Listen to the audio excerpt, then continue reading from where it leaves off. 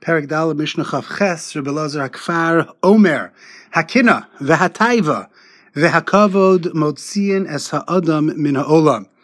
Envy, lust, and thirst for honor remove a person from the world. I want to pick up on the language that Rebbe Elazar HaKfar uses regarding envy, lust, and thirst for honor, that they remove a person from this world.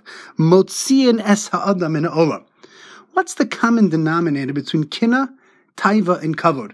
What's the common denominator between envy, lust, and thirst for honor?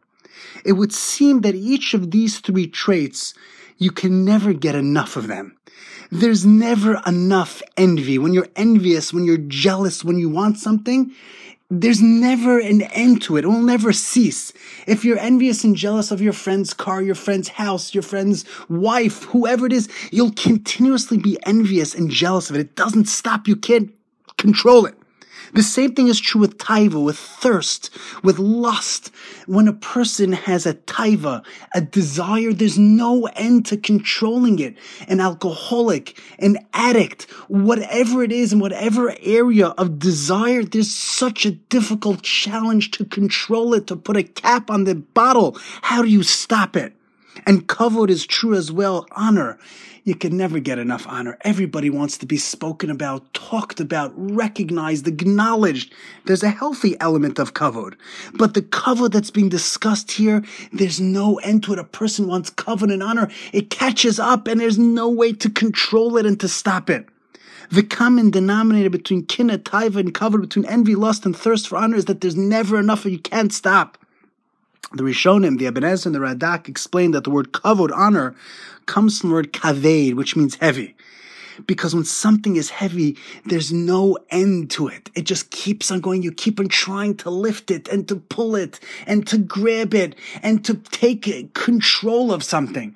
But kavedus and heaviness is an impossible thing because it weighs you down. And thus, kina, taiva, and kavod weigh a person down because you're unable to move, because it straps you, it handcuffs you, it paralyzes you. Each of these three traits, the thirst for envy, lust, and honor, are so powerful and are so heavy, you're unable to succeed. And that, I believe, is where Rebbe Elazar HaKfar means that it's motziin es ha'adam min ha'olam. You may be living this world, but if you're a person who's envious, you're a person who's thirsting for honor and taiva and desire, you're not really here. You're not living this world because you're in imaginary land. You're dreaming about other people, other things, other objects, other issues. And you're not really here. Motziin es ha'adam min ha'olam removes a person from this world because I could be planted with my 2 feet in this world.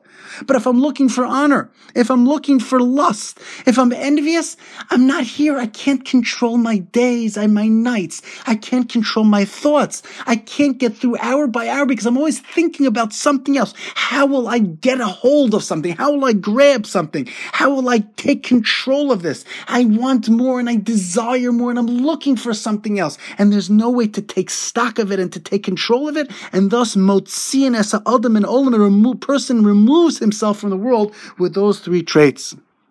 The Ibn Ezra in the Aseres HaDibros on the negative commandment of lo sachmod, that you shouldn't desire, asks a very basic question. It says, how can the Torah command me not to desire something? I can understand how the Torah can command me not to do something with my hands, with my feet, with my eyes, with my ears. How the Torah can tell me to do something with my hands, my feet, my ears, mitzvos, averos, asay, lo sasay. I understand those things are tangible and physical. But taiva, chemda, is something emotional. It's something deep, deep, deep in the recesses of my heart, deep in my soul. How could the Torah control me? How can the Torah tell me not to desire something? It's impossible. The Ibn Ezra explains that the same way that a simple farmer or a simple peasant knows that he can't marry the princess, that's the way we should look at something that doesn't belong to us.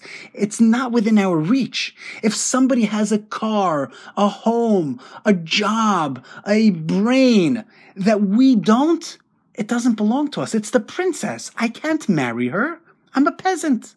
So too in each of our own lives, we have to recognize that we were hand-delivered. Our homes, our cars, our olam hazeh, our physicality that we were given, our spirituality is always something we could climb higher for. And of course, in the physical world, we could try harder.